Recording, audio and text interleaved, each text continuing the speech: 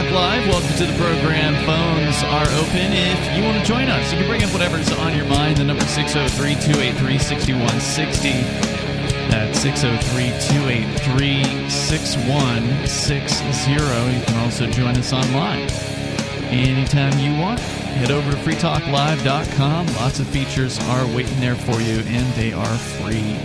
Once again, that's freetalklive.com. Joining you in the studio tonight, it's Ian. Nobody. And Chris.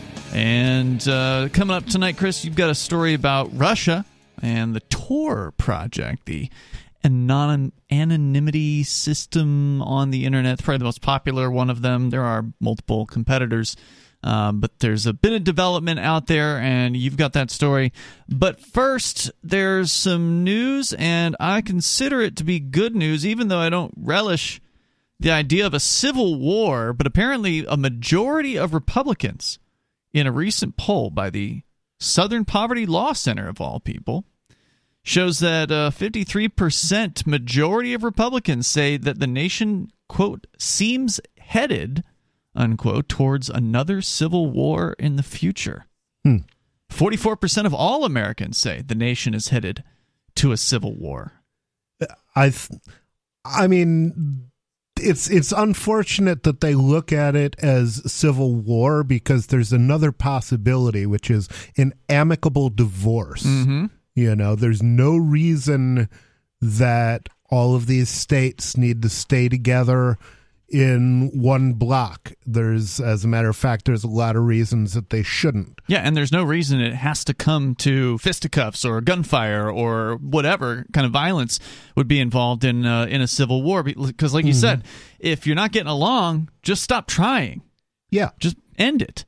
And that's why I say this is still, even though it sounds really negative, I do see this as a positive, because whatever undercurrent of discontent or frustration or anger that people are feeling that's leading to this these impressions that people have can be channeled in a more productive direction, which is to say, let's get the word out about independence, let's get the word out about secession. There's no better time in our lifetimes to talk about these ideas than right now. Yeah, I think a lot of people have this idea that, you wouldn't be able to travel, or, I don't know, you wouldn't be able to trade or something just because you had separate countries, or it would be up to the different countries, right? Some of them might make it so you can't travel to them. It's possible, but it seems unlikely from an economic standpoint. The ones that want to be economically successful would be more loose on their abilities to travel.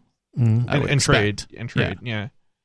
The data comes from the Southern Poverty Law Center, again, of all places, which found that support for the Great Replacement theory, referenced by the shooter who opened fire in a Buffalo supermarket last month, a total of 44% agree with the statement that the nation, quote, seems headed toward a civil war in the near future, unquote, according to the poll. That includes 53% of Republicans and 39% of Democrats.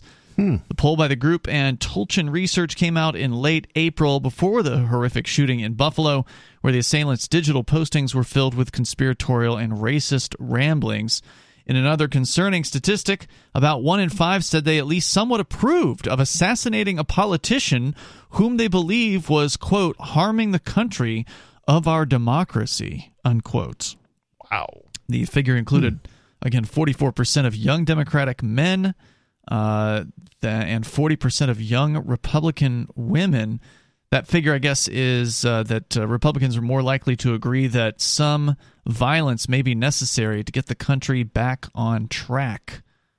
Nearly 7 out of 10 agreed left-wing politicians were deliberately driving economic changes to gain power by, quote, replacing more conservative white voters, unquote. 7 out of 10. Terminology that suggests people are being, quote, replaced by non-white voters coming into the country. So, of course, the SPLC is going to try to discern racist beliefs in people. They definitely like to spin things in a way that seems to, I guess, benefit them, or make us people think they are somehow needed or producing something of value, I think. Yeah, I mean, I don't think it really has anything to do with race. I think the Democrats are trying to get more socialists in, because people from the United States no better than to support socialism in general. I mean, I think what it would come down to is there's a disproportionate number of people, immigrants, I guess, who are, I don't know if, I guess this is a true statement, are lean socialist. I don't think that's true. I mean, you don't. I don't think that immigrants lean socialist at all. Yeah, I think that what you'll I'm not find sure is that's true. That seems to be what they seem to argue or think.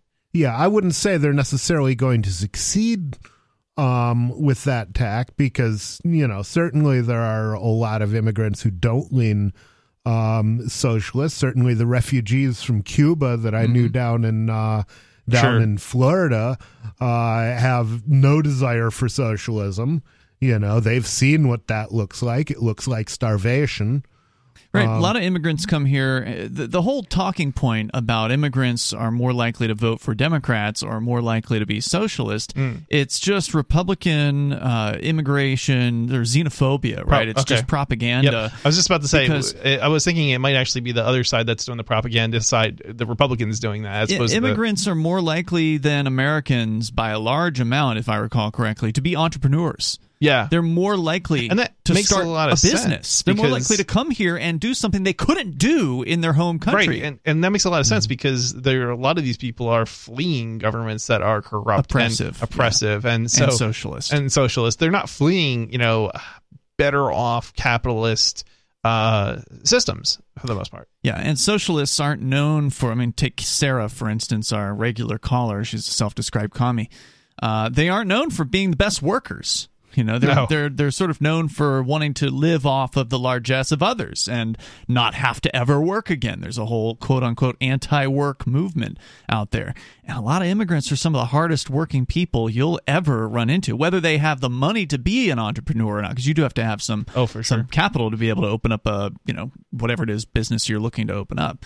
But a lot of people come here and they live cheap and they live together and they keep their costs down and they work at jobs that Americans just don't want to work. You know, the crazy thing about that is a lot of these immigrants are sending money back home. They're not even spending it on themselves. They're spending it to their families. Yeah, remittances are a huge industry. Mm-hmm. So I don't buy that. But that said, it's amazing here that 7 out of 10, and it doesn't say 7 out of 10 Republicans. It just says 7 out of 10, so I presume that means all Americans agree that left-wing politicians are driving economic changes to gain power by replacing more conservative white voters. The SPLC said further, quote, "What we found was a great deal of hostility for people on the other side of the political aisle. They said a majority of both Republicans and Democrats believe their political opponents pose a threat to the country and want to harm their political opponents. That kind of animosity could fuel partisan violence." You know, it does seem to sort of be a true statement that they're, you know, both sides are, you know, they're not doing what's in our interest, you know, the people's interest. They're doing what's in their interest, right, yeah. In the interest of the state. But the SPLC, surprisingly, they're absolutely right about this. And that is that one side and the other side, and we're just talking about the Republicans and Democrats. Obviously, we acknowledge that there's third parties and other opinions out there. Sure. I mean, we're libertarians, but these political perspectives are rightfully seeing the other side as a threat, because that's exactly what they are. The state is a violent organization. Its tool is violence. That's what it does primarily, is it threatens people, and it uses violence to get its way. And both sides know that they want the violence on their side so they can try to sculpt society in the way that they want to, whether it be the Democrats passing socialism or the Republicans forcing a theocracy on people or whatever it is we're talking about. They all want to have control of the guns of government. So, of course, the other side is seeing that as a threat. They are absolutely right to see it as a threat. Mm-hmm. And you know, it's interesting. They should see both of them as a threat. Yeah, they should see government as a threat as opposed to, you know, the opposing side. Well, they see it as a threat when it's not on their side. But they think it's okay. I mean, when it's doing what they want. When it's on the opposing side, it's violence, and when it's, you know, on their side, then it's still a threat, even though they don't see it as violent. The number is 603-283-6160, and again, all of these are reasons why people should just break up rather than continuing to threaten each other. More coming up.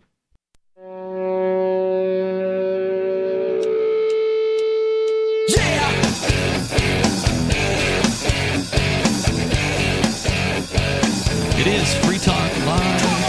Phones are open here. You can join us, 603-283-6160. See you, Nobody and Chris in the studio tonight. That's 603-283-6160. Is the country heading to a civil war?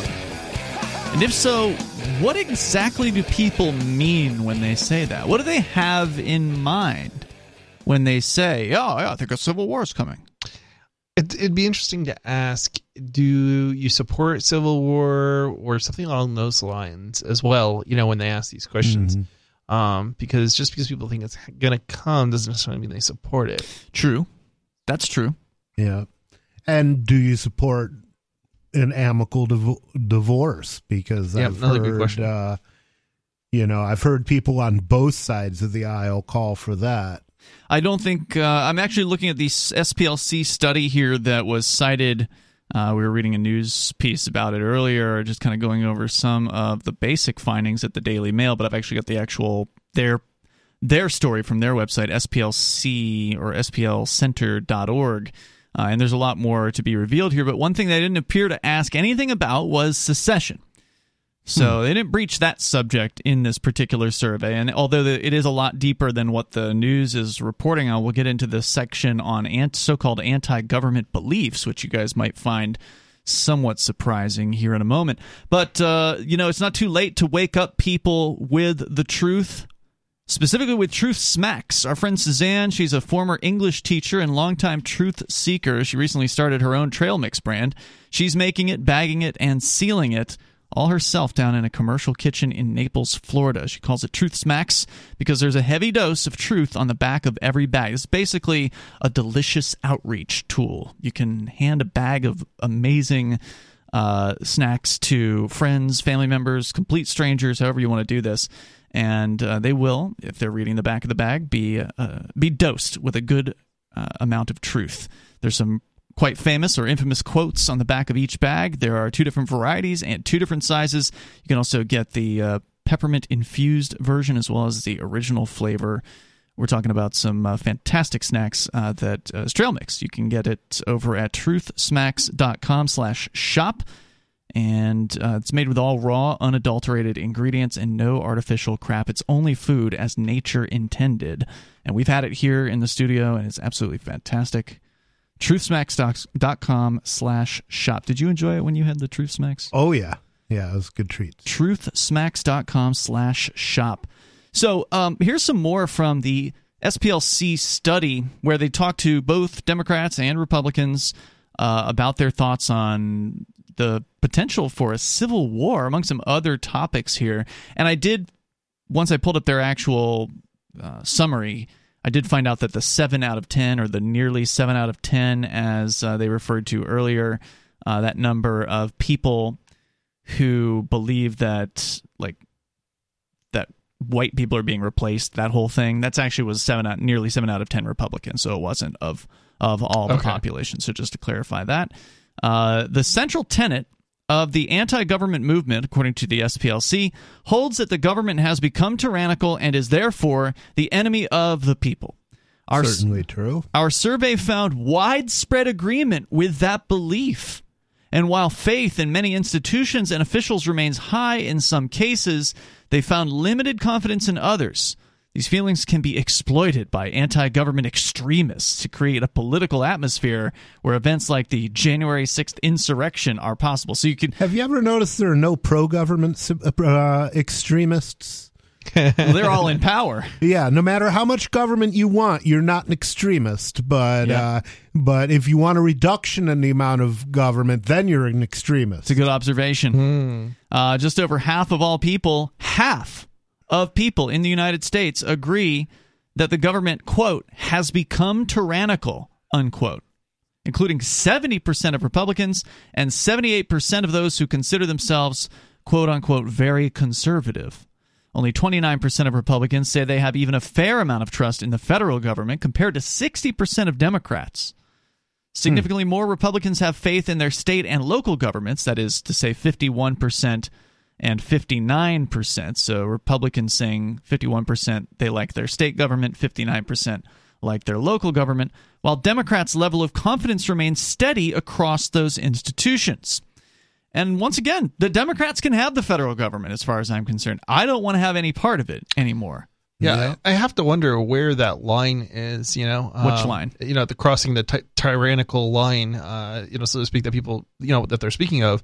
It's like one of these things where it's like, okay, was it when they, started requiring driver's licenses? Was it when they got rid of the gold standard? Was it like where was it? At what point? I suspect it was Joe Biden. Was it civil asset forfeiture? Where was it that they thought it became too tyrannical? Well, I suspect it was Joe Biden. And if we can find out, I haven't looked yet, but I'd like to find out if the SPLC did this study during the Trump administration.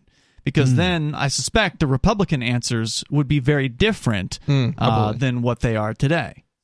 Yeah, and probably the Democratic answers as would be well. Changed as well. I mean, there were Democrats talking about secession during the Trump era, and you probably won't hear it now that old Uncle Joe's in there.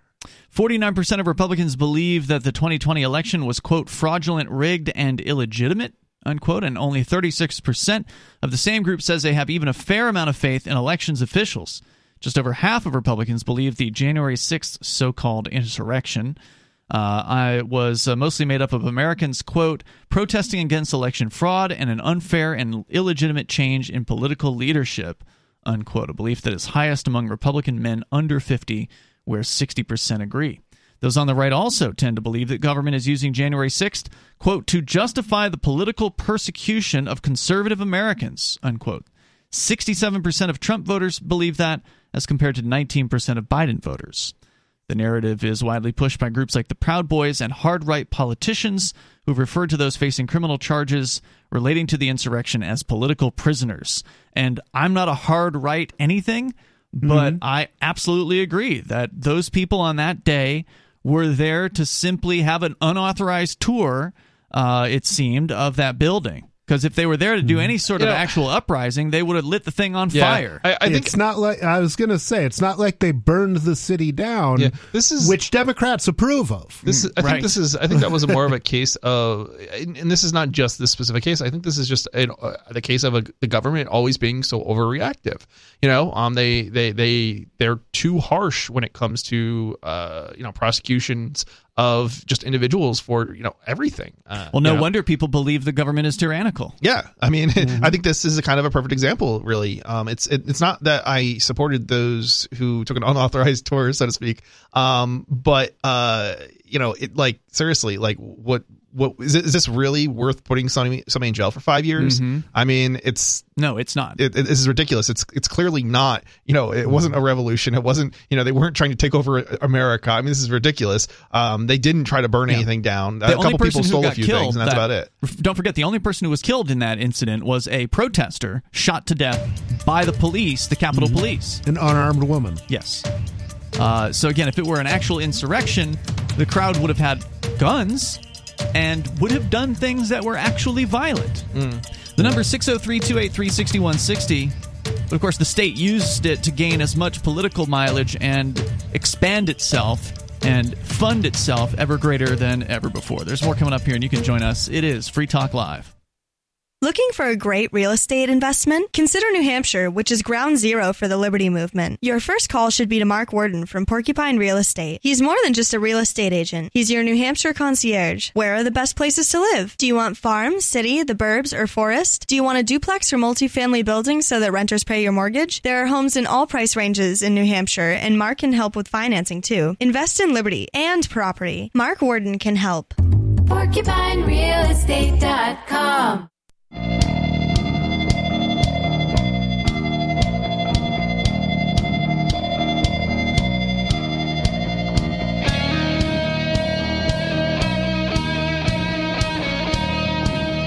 It's Free Talk Live. You can join us here, and you can bring up whatever you want. The number is 603-283-6160.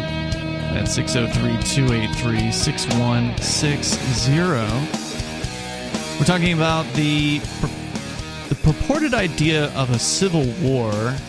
A lot of Americans, apparently, a majority of Republicans, and a large chunk of Democrats, over 40%, believe that the country is heading toward a civil war, and these numbers are coming from the Southern Poverty Law Center in a study that they appear to have conducted this year, but I cannot find that they have conducted the same study in previous years. So this is a poll that they did in association with what they call the Year in Hate and Extremism 2021. So this is their report on the previous year and, quote unquote, hate and extremism.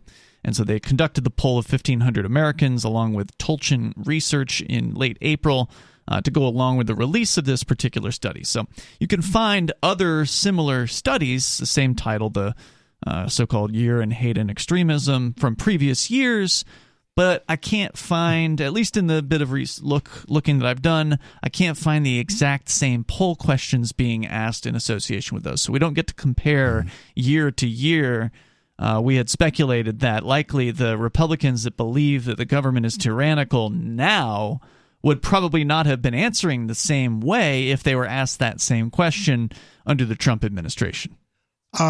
Yeah, and vice versa. I mean, the other side was saying that the federal government was run by Nazis. I assume they didn't want to live under Nazis. So at that point, you would think they would have wanted to secede or somehow free themselves from from what they saw as tyranny. If you want to weigh in here, the number is 603-283-6160. Of course, peaceful secession is the best possible solution, because one thing that these people are right about, which is to say that the people that think there's a civil war coming, they're right that people cannot get along. And they are right that if you keep trying to force people who will never agree on things, if you keep trying to force those people to stay together and come to some sort of a living arrangement, it's going to lead to violence. And I don't want to see violence happen, but I know how the human animal responds to these situations. People feel like they've been pushed far enough, and they continue to feel separated from their fellow man. And animals in general, that's how they start a cockfight, is they just shove the two roosters together until they get mad. And they don't want to be there. Yeah. Right. Yeah. There's an expression that's build a fence to keep the peace, effectively, between neighbors. And this is good fences make good neighbors. Yeah. That's right. Robert Frost, I think. So the solution is, of course, peaceful independence, peaceful secession. And I don't see why anyone should oppose this. And that's the thing. It's so well. hard. The reason to oppose it is in order to use violence against those you oppose, you dislike. Well, yeah, I guess if you're really into using violence against people, you would oppose it. Yeah. But a lot of people just oppose it without even thinking. And it's because the whole concept of the nation state, of the idea of the United States, has been pounded so relentlessly into people's minds for their entire lives, for generations in this country, that even though when asked questions like this, they will see what the problems are. They'll see that the other side can't be reasoned with. Yeah. They'll see that there's a civil war coming, that there's all these problems, that people are being pushed further and further apart than they've ever been. They can identify all of that. But then if you say to them, well, what do you think about secession? Well, they'll say, whoa, we can't do that. I bet you'd get a different answer if you asked two questions. One, do you support secession for Puerto Rico? And do you support secession for... Well, Puerto Rico's not a state, but I see what you mean. But it's part of the United States, right? Yeah, that's true. And do you support secession for Hawaii? And I think those are two good examples because they're both islands and they're not really anywhere near the United States, mainland. And it would be interesting to see a difference. And I bet you would get a yes more for Puerto Rico and no more for Hawaii. Because they're a state? No, because of the perception of Hawaii being part of the United States, whereas Puerto Rico, not so much, even though it is technically part of the United States. Hawaii does have a pretty strong secession movement, as I understand it. I've heard that. They do, but is it not a minority? And of course it I'm is. thinking more of asking the population of the United States, like 320 million or whatever it is, not just the people in that state. Right. Yeah, I think that is an interesting approach, is to ask someone whether or not they would support another state leaving, because then they can look at it maybe a little bit more... Or territory, from for that matter. It feels like they're from the outside, so they might have a better... Like, if you ask a bunch of conservatives, hey, should California be able to secede, you'll probably get a lot of them saying yes, simply because they understand that California is a threat to them, right? The leftism out in California, conservatives see as a threat, and so they would agree that California should be able to leave. While on the other hand, if you ask them about their own state, it may be different. Although we're going to find out soon, because there is going to be a secession poll conducted that the folks over at the Foundation for New Hampshire Independence are going to be involved in, and I believe that's coming soon. If it's not already in the midst of happening, that poll is being conducted imminently, and it's going to happen in 8 different states. And I don't remember all the questions, but there were some really good questions in there. I don't know if it was so much about other states seceding, but we are going to finally get an actual scientifically conducted poll from multiple different state populations as to how they feel about independence for that state. So I'm very excited about that. Definitely should be interesting. Yeah, definitely. I'm looking forward to seeing it, because you can't get a good secession poll out of the mainstream media. You can't get it out of, Gallup or any of these organizations. They're just not asking the right questions. Every now and then they'll kind of scrape the surface of it, but they never really get a solid series of questions. It's usually like a one-off or something like that. And this is going to be a poll that's all about it.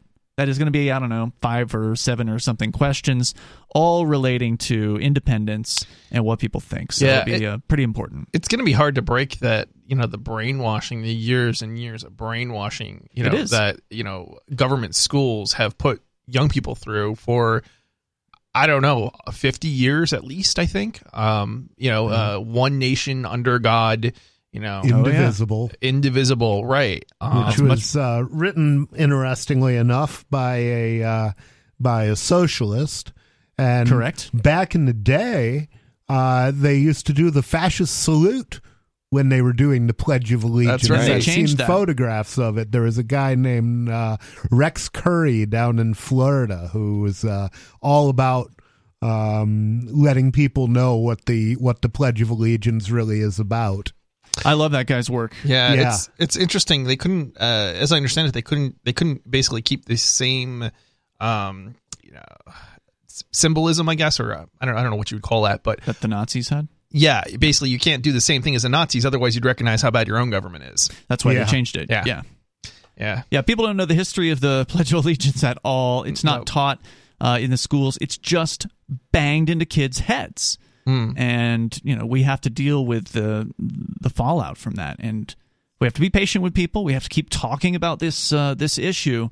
But like I said before, there's no better time than right now, when people are ripe for possibly hearing about a new idea, instead of the same old story of we got to replace those guys in Washington. We got to put good people in Washington, and keep trying the same old playbook over and over again. Yeah, and keep trying to control the whole country. Yeah, if you want to control people, you got to get them to hate somebody, and if you want them to kill for you, you got to get them really to hate somebody and see them as different. And the reality is, we're way more alike than we are different. Well, I mean that's true as far as we're human beings and all that, but the ideas are where the differences are. And, I agree with you on that, and that's never going to be fixed. I mean, it's never going to be fixed. People need to separate and get together with like-minded people.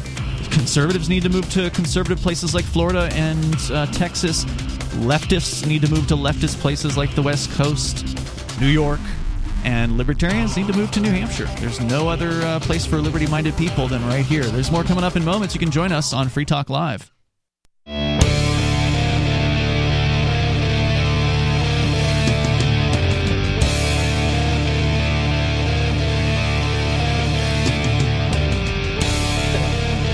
It's Free Talk Live. Phones are open here, and you can join us at 603-283-6160. That's 603-283-6160. Tonight in the studio, you've got Ian.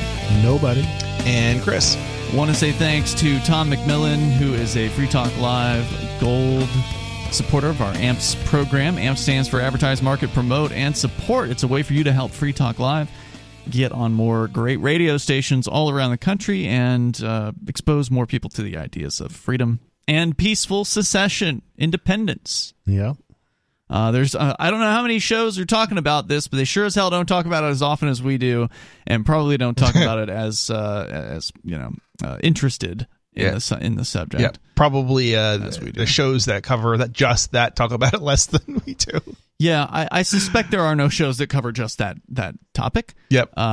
If there is a pro-secession only show and that's all they talk about, I would love to hear about it. I feel like there is I thought somebody was doing something in our community. Oh, you mean like a podcast or some something? sort of podcast? Or yeah. I thought you meant like radio. Okay. No. There's probably a secession podcast out there. I just don't know what it is. I just feel like we probably talk about it more on this show than even that podcast. I don't know about that. And I say that we because don't talk about it every night.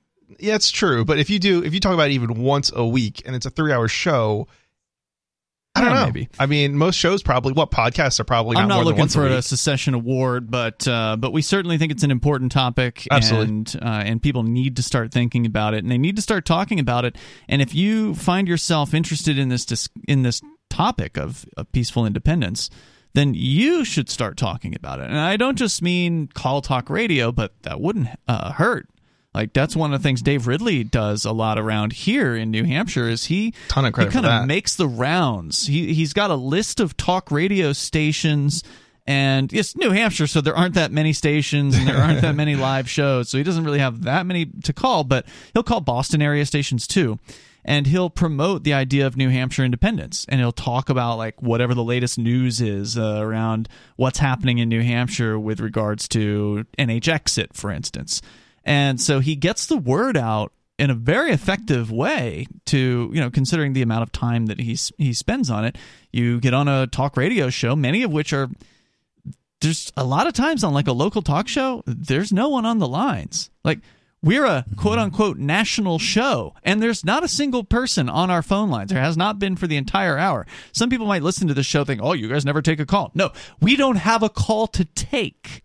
And that's something that they don't ever want you to admit in talk radio. It's like one of the rules of talk radio is you never talk about how many people are on your phones. Well, we're honest on this show. If you don't hear us taking a phone call, it's probably because there isn't anyone there. And the interesting thing about that is it's not that there's not a lot of people listening. There are. It's just most people, I think most people are just nervous about calling talk radio.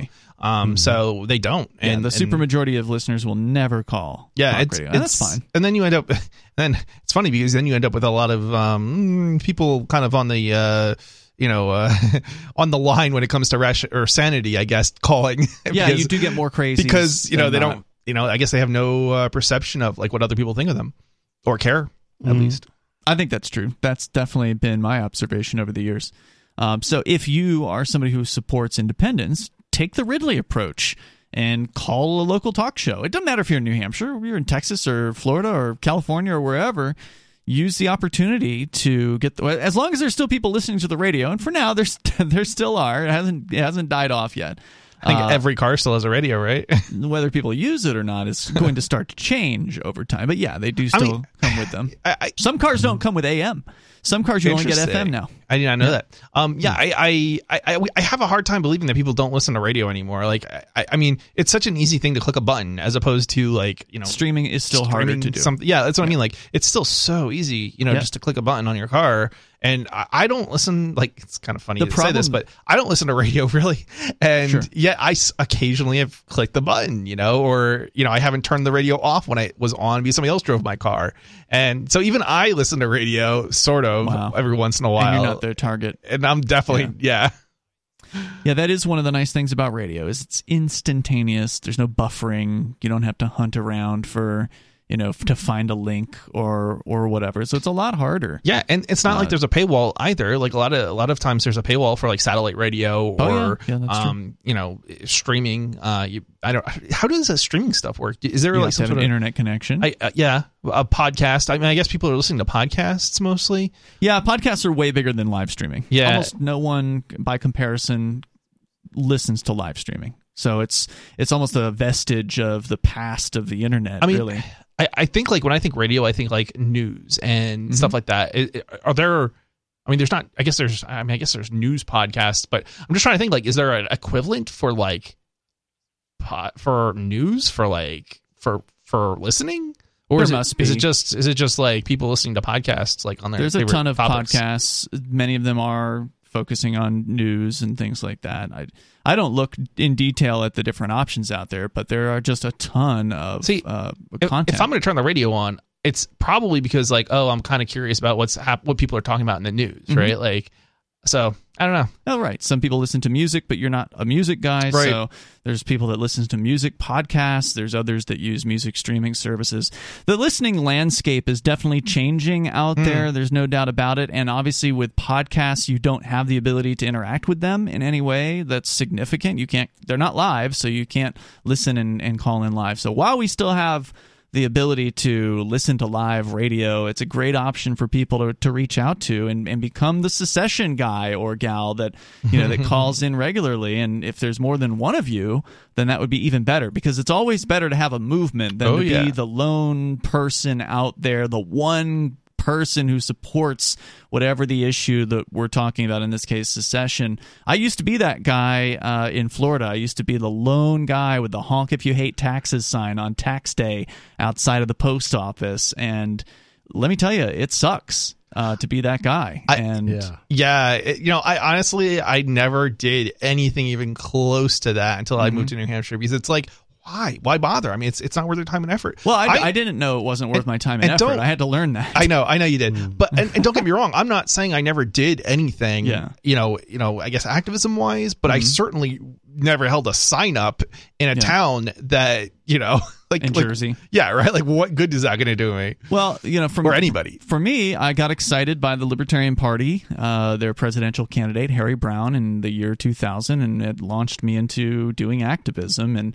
And when you have nothing else, no real hope, as the libertarians outside of New Hampshire have no hope, and they never have, when you have no hope, the best you can do is try to recruit people. And so that's what I focused on doing, and did a lot of outreach, a lot of booths at festivals and things like that. See, to me, that makes sense if you have, if you have a minority and you have some place to go like New Hampshire, but to do that and in your own state when you're never going to be able to drum up enough support, that's the thing that I have a hard time understanding or getting over in terms of doing that or even starting to do that. Well, I mean, you don't know that you're never going to have success unless you try. Well, that's true. Yeah, so I put a lot of time and effort into that, and then thankfully found out about the Free State Project, and instantly thought, wow, well, that's a really good idea. Let's do that instead. Let's actually concentrate the libertarians into one small geographic area, because I knew by that time, and I hadn't been doing, I think Free State Project started in 2001. I probably found it the next year in 2002. I'd only been an activist for a couple of years, but that was long enough for me to know that this wasn't going anywhere, that even though you could find libertarians, like my outreach, I was able to find libertarians, because that was the whole point of the outreach booths, was to identify who's a libertarian, give them more information, and hopefully get them active. It was the getting them active part that never really went anywhere. There was almost no one who ever would come to a Libertarian Party meeting, and if they would, then they'd come once and they'd never come again. Yeah, because they're awful. Yeah, and you can't blame anyone for not wanting to be involved in that process. Yeah, the whole Free State Project, the whole idea of it just seems fantastical, and like it could never happen. And honestly, it is happening though. This is the thing. Winning. I didn't pay attention to it at all. In what was it, 2003 or 5? So you heard about it back then? Yeah, I heard about it before. Yeah, and I blew it off because I'm like, oh, that'll never happen. I mean, not that I wasn't interested. I just never thought. You didn't even think people would move? Oh, no, definitely not. Oh, wow. There's so many. I mean, think about it. There's so many. I mean, okay, so there's been more Me Too movements since that time period, as far as states and people doing something like that. But it just seems so fantastical. How do you? It's like the chicken and egg problem, right? Like, how do you get enough people who will do something before others will realize, oh, it's actually not crazy. There are other people. There are enough people who are willing to do it where you could actually have. Well, the Free State Project solved that problem. by having a pledge. Early movers solved that problem. Well, that's true as I think well. in particular. They laid the but the groundwork. pledge was also a really good idea. Yep. And it is a good thing people didn't wait, and it's great that they definitely. moved early to lay the early groundwork to create the institutions now, like the New Hampshire Liberty Alliance and other great groups that are here doing just irreplaceable work that is not being done anywhere else. There's more coming up here. Hour number 2 is on the way. We'll get into Russia and Tor coming up on Free Talk Live. Free Talk Live's video archives have been on LBRY for years. LBRY is an uncensorable, decentralized, blockchain-based media sharing protocol, and we're big fans of it here on Free Talk Live. In 2020, LBRY launched Odysee, a video sharing website to compete with YouTube, and it's really taking off, now with over 1 million channels, many of whom are disaffected YouTube creators. During YouTube's crackdown for not towing the government line on COVID, the Free Talk Live YouTube channel started receiving strikes and could be completely taken down at any moment. Thankfully, Odysee started offering live streaming, so we're now streaming live every night and posting our video archives permanently to Odysee. You can watch live or anytime on our Odysee channel by visiting video.freetalklive.com. If you want to go all in, download the desktop app at lbry.com, and then every video archive you watch, you'll help seed and keep it online forever. At minimum, we ask you visit video.freetalklive.com and follow us on Odysee today. video.freetalklive.com.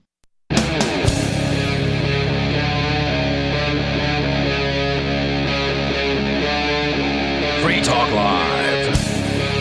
It is Free Talk Live, and you can join us here. All you got to do is dial in 603-283-6160 as we kick off hour number 2. And again, 603-283-6160 is Russia.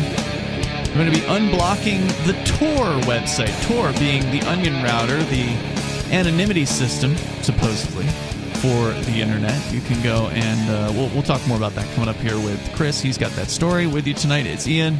Nobody. And Chris? And we go to your phone calls. We were just talking about him, and now he's here. It's Dave Ridley on the line from New Hampshire. Dave, we were just discussing how you have a habit of calling local talk radio stations and talking about New Hampshire independence and peaceful secession, and we were recommending that other people try the same thing in their area. I don't know if that's why you were calling, but what was on your mind tonight? No, I guess my ears were just burning, like you said. Yeah, in fact, I just got off the phone with another radio show hour or two before calling you. I was calling some local radio show in New Hampshire about something independence related, New Hampshire independence related.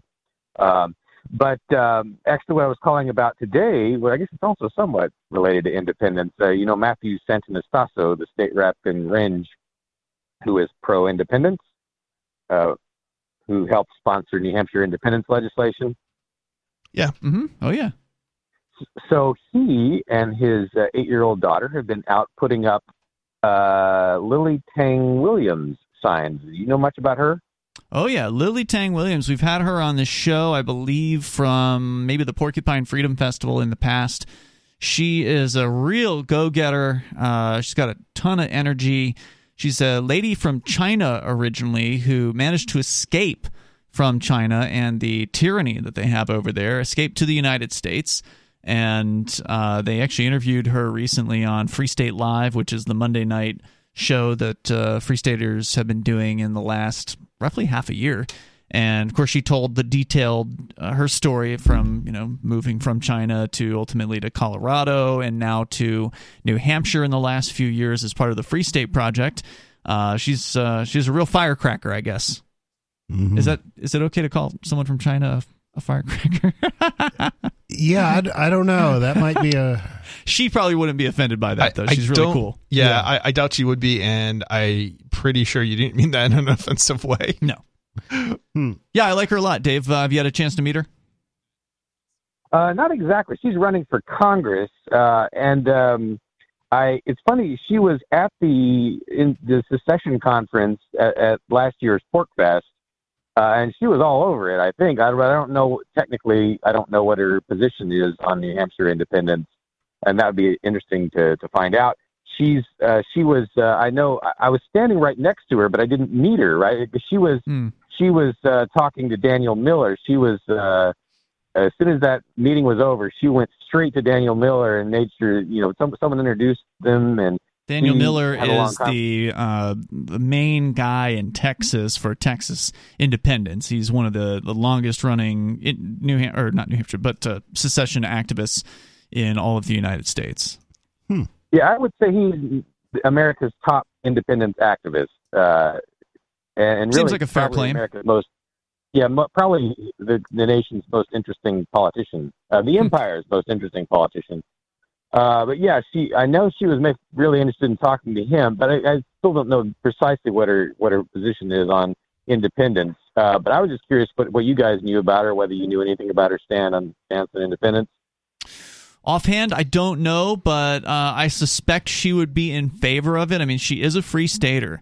And anybody who has moved here as part of the Free State Project, while not all of them support New Hampshire independence, it seems to me that a supermajority of them do. I would be surprised if she didn't. But, if you get a chance, you should ask. There are a few agents among us are going to be unopposed to it. So Federal agents? Yeah. Sure. Yeah. There's a limit to how free New Hampshire can be as long as it remains part of the empire. So, now she's running for the Republican primary for Congress. I That's believe right. she is running against Keene's mayor in New Hampshire. Oh, yeah, I heard that the mayor of Keene has announced he's going to run for that election. Wait, we're talking about Senate? No, a Congress. U.S. representative. Okay, U.S. Gotcha.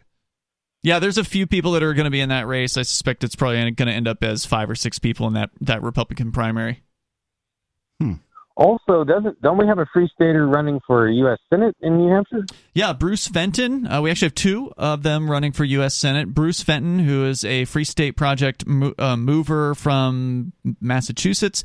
He's a programmer. I don't know if he's a programmer. He's an idea guy, basically. He worked in the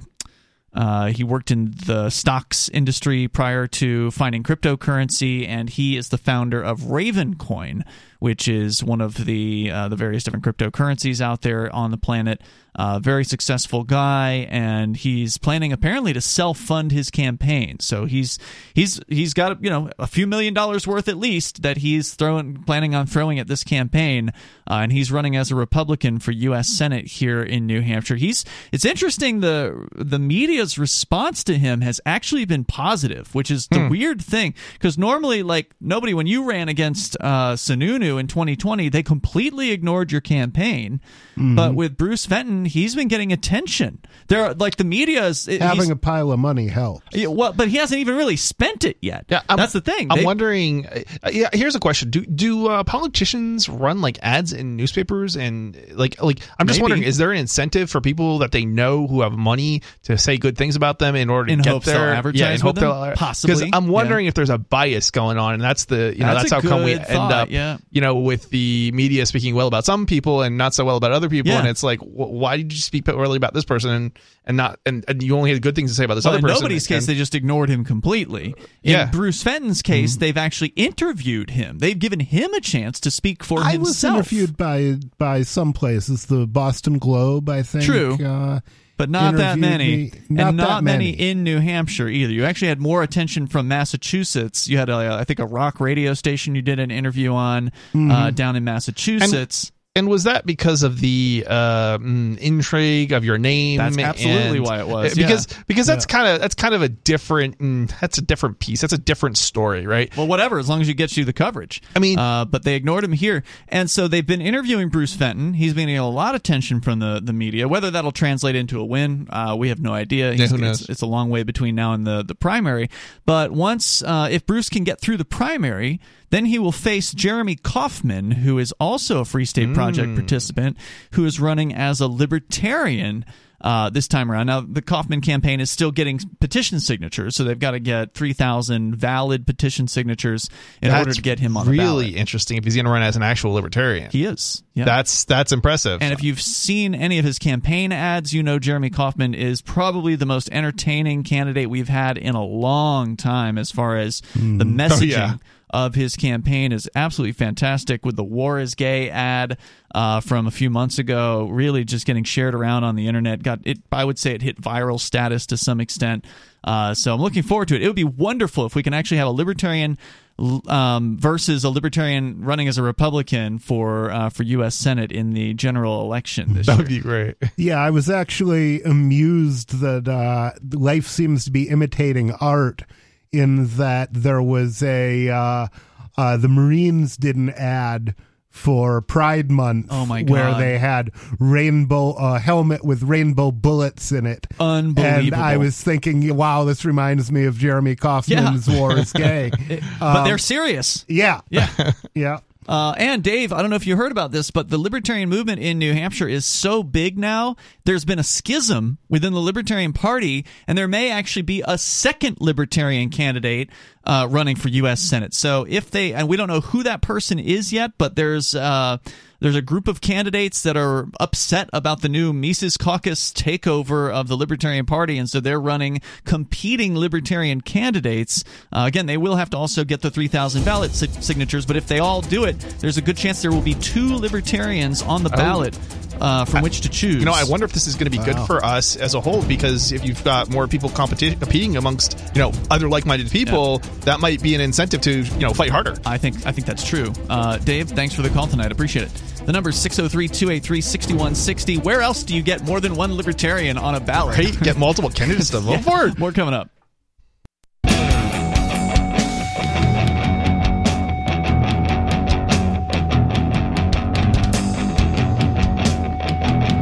It's Free Talk Live. The phones are open if you want to join us here. The number is 603-283-6160. That's 603-283-6160. Here in the studio tonight, you've got Ian. Nobody.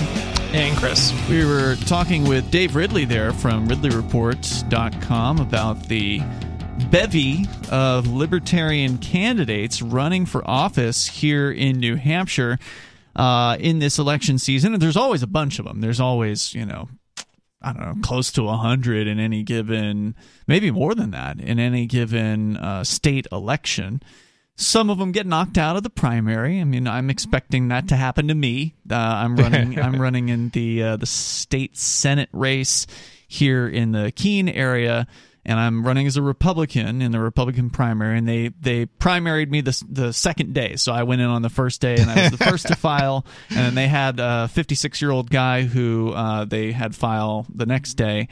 I looked at his profile. I didn't recognize him because I've been to some of the Republican events around here. I didn't recognize him, but I guess he works for the government, number one. Of course. And he had an image on his campaign page from when he ran in 2020 for a different seat. He ran for state rep, of the one of the write-in candidate yard signs going up against our co-host Aria DiMezzo. Oh. So he was one of the people that apparently was involved with trying to take down Aria when she was running for sheriff. So now he's the one that's running against me in the Republican primary. So some of us won't make it through the primary, but others will. And there's actually a lot of Republicans who are actually libertarians, and many of them have been involved with the Republicans for a lot of years, and they've kind of climbed their way through the ranks here. I wouldn't call it an infiltration because they don't hide the fact that they are libertarian. I mean, how do you hide when they? I mean, when they talk to you. I mean, yeah. This is one of these things where I've always thought it was hilarious, that accusation that we hide. There's what is it, the Granite State Progress, or they put out a report on like who the libertarians are. Yeah, they want to running out the free staters. Right. So like how do you hide? Like it's not, most people are not like hiding their views before they run for office. So all you got to do is a Google search for a candidate in most cases, and you're gonna find out if they're a libertarian or not. Mm-hmm. At least if they're a free stater, because free staters tend to be more active than your average person outside of the state. So this is like one of these things where it's like, even, and it's funny, like even like Bob, when Bob ran for mayor, like he couldn't even hide because my partner, because he had he had done. I'm trying to think what we did. We did that like alcohol, beer pong. We did beer pong way long time ago. That was like right after you moved, right? I think. And there was a story somewhere. I don't know where it was. I don't know if the report. I don't think they did a report. Or a reporter came out, but I don't think they actually did a story on it. But I think it was on Free Keene. But the whole point is, I guess we maybe could have tried to hide it or something. But like the whole point is, it's not like it's not going to come up. It's going to come up if you do a search. Like even people who, for the most part, don't have any real, history, you can still find information out about them when it comes to their, libertarian values and things like that on the internet these days. So yeah, sometimes they get it wrong. They had the that's just bad reporting. Where they misidentified Bob as me. That's right. That was pretty funny. Yeah. And they do that a lot, actually. There's numerous people over the years who they've misidentified in like pictures, and it's It like never gets corrected. Yeah, it never gets corrected. There's never an apology. There's never a retraction or correction, and it gets pointed out. And it's like this is the poor level of reporting that goes on, everywhere really these days. The real question this year is going to be how many Free Staters are going to run as Democrats who've managed to successfully infiltrate the Democratic Party. Because with the Democrats, you have to be a little more careful. They're very, very cautious with who they allow to run. There's a lot of like internal approval and a lot of like internal bureaucracy, from what I understand, within the New Hampshire Democratic Party. There's a lot of control, and so it's very, very difficult. You can't just go in there and wear your libertarianism on your sleeve if you're going to run as a Democrat. But nonetheless, I saw the Free State NH account on Twitter claiming that there will be multiple Free Staters running as Democrats this year as well. So they're going to freak out trying to find out who's who. I have to say, I like that. I love that they're running as not just Republicans, because it's unfortunately too often the case that people, especially on the left, misidentify libertarians as like Republicans. And it's like, no. True. That's not true at all. It's like, the Republicans are not like pro-gay or, that's the thing. Before you go off on that, you have to remember, New Hampshire Republicans are not the same as Republicans in the South or in other places. I don't disagree, but there's definitely not a pro-gay stance or a pro-minority stance. New Hampshire Republicans were actually instrumental in passing gay marriage in New Hampshire. New Hampshire was the first state to pass gay marriage through the legislature. A lot of other states did it through a ballot measure, through voters. New Hampshire did it legislatively, and it wouldn't have happened without Republican support. So you can't really just go off and say what a New Hampshire Republican is, in the same way that you can't say the same thing about New Hampshire Democrats. I was just listening to Justin O'Donnell, who went to a gun show recently. It just happened, I don't know, last weekend or something here in New Hampshire in the Concord area. And they said it was really interesting because the people at the gun show were arguing about political issues. Like normally if you go to a gun show, you expect, like in the South, I used to do outreach booths down there, and we would always do the world's smallest political quiz. Were you in the South or in Florida? Because well, the South is north of Florida. I've heard that argument. Anyway, I was in Florida, and you would expect when you would do the world's smallest political quiz, which is a little quick quiz that you can get to people to find out their political leanings, is that if you're at a gun show, you're going to get conservatives and libertarians. Yeah. And that's the way it was. But here they said people were arguing over political issues from a left-right perspective. There were literally Democrats at the gun show buying weapons in New Hampshire. Well, and I think part of that is probably because the Democrats in New Hampshire tend to be less leftish. They and they're leftish. It's just they grew up with guns. Well, yeah, that's the difference. But it's. They have, and I'll give you an example. Like, I think there was I recall there being a protest at the State House, and they basically bussed in people from Massachusetts. And I thought it was pretty funny, that it was basically all the people at this supposedly New Hampshire protest were from out of state. Oh, yeah. And it's like, that happens. I mean, I don't know. That definitely happens. I'm talking about the people who are from New Hampshire, and those are the kinds of people that would be at a gun show in New Hampshire. So I'm just giving you examples of how Democrats in New Hampshire are more likely to own guns than Democrats outside of New Hampshire. Republicans in New Hampshire are more likely to be okay with gay marriage than Republicans outside of New Hampshire. So New Hampshire really is this kind of purple place as far as left and right are concerned, where your preconceived notions don't always apply. They may in some cases, but we even have purple rain. Yeah, I was speaking very, very, very generalizing there. It's in my defense, but yeah, I mean, the only point that I was trying to make was that there's definitely still differences between the Libertarians in New Hampshire and the Republicans absolutely. in New Hampshire. But I don't know if I was necessarily speaking just about New Hampshire. There are differences, but the fact is the Libertarians here have been successfully integrating themselves into the Republican Party and less openly so, I think, into the Democratic Party, and that just means there's going to be a ton of candidates, both Republican and Libertarian, on the ballot this year, and it's very exciting. Nice. There's more coming up here in moments. If you actually want to win as a liberty-minded person, you got to be here in New Hampshire. 603-283-6160. This is Free Talk Live.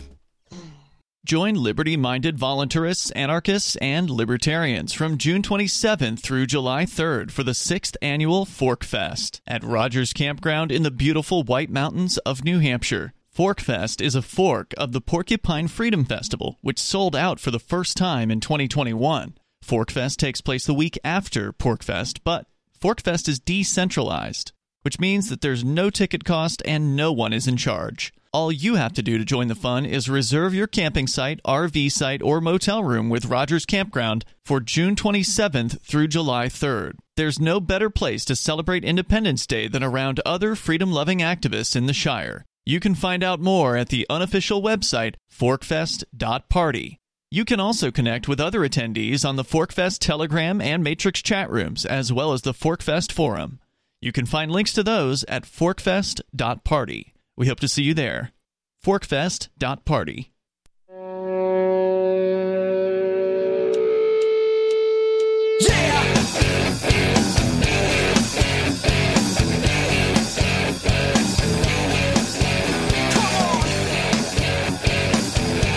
It is Free Talk Live, and you can join us here. The number is 603-283-6160. That's 603-283-6160. Here in the studio, it's Ian, nobody, and Chris. And don't forget, you can join us online anytime over at freetalklive.com. And Free Talk Live is brought to you by Bitcoin.com. If you want to start learning about cryptocurrency, we've been talking during the breaks. Actually, we haven't mentioned this on the air yet, but apparently there's some sort of an agreement in place over at Chipotle.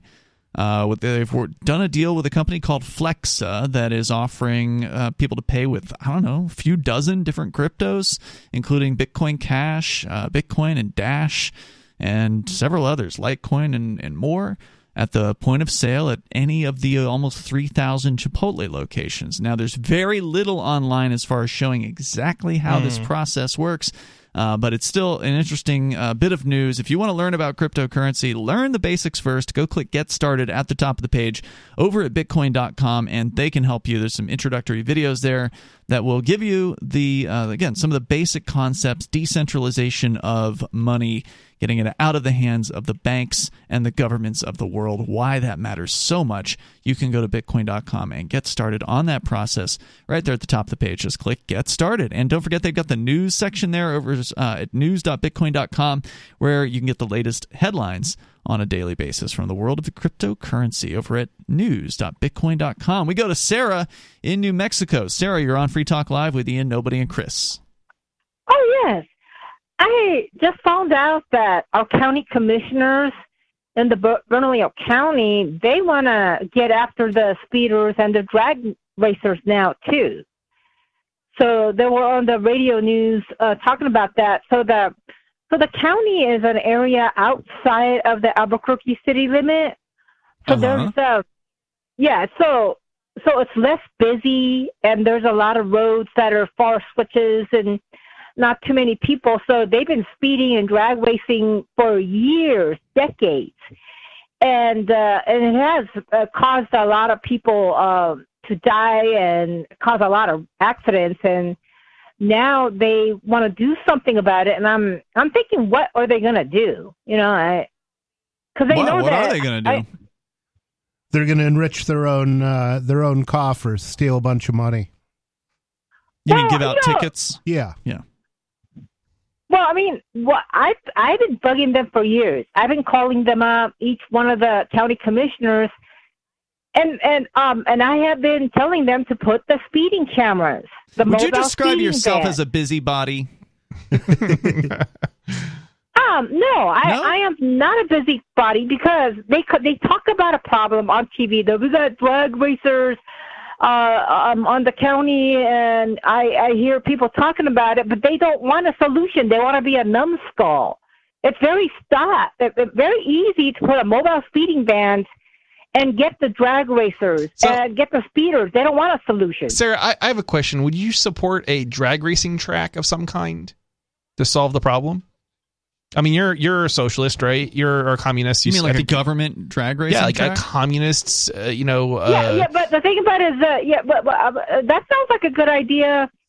But the thing is, if you're allowed to do it, this is a place where you do it. What are people going to do? They're rebellious. They're going to do it in an illegal place. That's the whole point. It's fun. Is that like one of the things about drag racing? You have to be doing it illegally or something? It certainly makes it more appealing, attractive. I think a certain group. Oh yeah, that's the whole fun of it. Would you say you're against fun? Law. I mean, you've identified that it is fun to do these things, but you are against this. So, are you against fun? Well, the fun is that they run into a school bus and they flip it over. The kids are flying across the bus, and 3 of them get their bones broken and the pelvic bone broken. Has this happened, or are you just speculating? How often has this happened? Yeah, that wasn't a drag racer that hit that school bus, was it? Well, I think they were a drag race. They were a drag racer. I thought it was a truck. No, there were 2 drag racers, and they caught one because that was the one that ran into the bus, and the other one they finally caught him later because he ran off. But they were drag racers, and they're doing 100 miles an hour. So no, that was not by the truck driver. The truck has nothing to do with it. It was the drag racers that was doing that in the residential section. So then, they're always. The big question was, are we going to put the seatbelt? Well, what about the people that are drag racing and speeding? That's beside the problem. So, no, it is interesting that you're required to wear a seatbelt unless you're in a school bus, in which case you can't have a seatbelt. No, I mean, so I think 8 states do require a seatbelt. So New Mexico was considering that, but these these kind of accidents are very seldom. But when it does happen, kids get really hurt. And it was done by the drag racer. Well, it just goes to show, I mean, the fact that this drag racer hit the school bus, flipping it on its side. You'd called about this one night, and we did pull up the video, and it's pretty crazy for sure. Those poor kids. But obviously, this was happening during broad daylight. Normally, when you think of drag racing, you think it's late night. Yeah. People are out in the streets. The streets are relatively empty. But you had people that were drag racing in the middle of the day when there's a high chance that there's going to be a cop somewhere around. But they did it anyway. So I think it just goes to show, Sarah, there's really no amount of increasing government that's going to stop these people. They're already doing it. High risk areas. Without concern, apparently, for what's going to happen. Well, that's why I'm advocating for the RoboCops, because I think RoboCops? Wait, are you serious? Robotic cops, RoboCops. RoboCops, the speeding cameras. They're computer robot cops. Oh. Okay, because I thought you meant like the movie. She probably would support that if it did exist. Like the guy goes around killing people, basically. Yeah. Thanks for the call, Sarah. The number is 603-283-6160. That's the number you can join us here. And apparently she is right. We didn't hear that initially with the school bus crash, but later on they did say that apparently this person who hit the school bus in the side was indeed a street racer. Yeah, I mean, there's a danger to getting on the roads. Especially the faster you go. Yeah, it's part of, that too. But yeah, no, I mean, this is keep your kids home. That's the solution. Don't send them to government school. They'll either get shot to death or they'll be hit by a street racer on the way home in the school bus. Yeah, I mean, there is a danger to getting on the roads. There's a danger to life. There's a danger to waking up in the morning. And the most dangerous place in your home is in your bathroom, I believe. So, I mean, you can't solve every problem. But the thing that I think people need to remember is these threats are usually really, really, really tiny, so tiny that they can't even do scientific studies on them. Meaning the odds that you're going to get hit by a street racer are very, very, very slim. It's so slim that there's not going to be enough data in order to draw any conclusions from it. And it's silly. It's like you may be doing harm, and you certainly are doing harm, because somebody's going to end up in a cage because of whatever law it is that you pass, and for zero benefit, and very likely. If you want to join us, you can. Here, the number is 603-283-6160. Chris, you wanted to talk about Tor. It is the Onion Router. That's what it stands for. That is a system that's been around for, I don't know, a couple decades now, it seems like, that allows people, supposedly, to remain anonymous when browsing what they call the dark web. Of course, they call it that because it's supposed to sound scary. The mainstream media and the government love to use that term. But the reality is, it's a place where people can have some level of anonymity and therefore safety to do things like call out corrupt governments. A lot of people focus on the negative uses of the so-called dark web, like underground drug markets or whatever, even though we see that as positive on this show. It's a lot more positive than getting killed in Central Park trying to buy a bag of weed. Tor was never designed for that particular use case. It was designed to protect journalists and repress people and things like that. But the reality is, in order to have it be useful for that purpose, and that is actually also for the government, military, but in order to have it useful for that purpose, you have to blend in, and so you have to also have these other use cases also. Indeed, and Russia, until just recently, had outlawed, or rather prohibited, people from going to the Tor website, and we'll talk more about what's happened there coming up.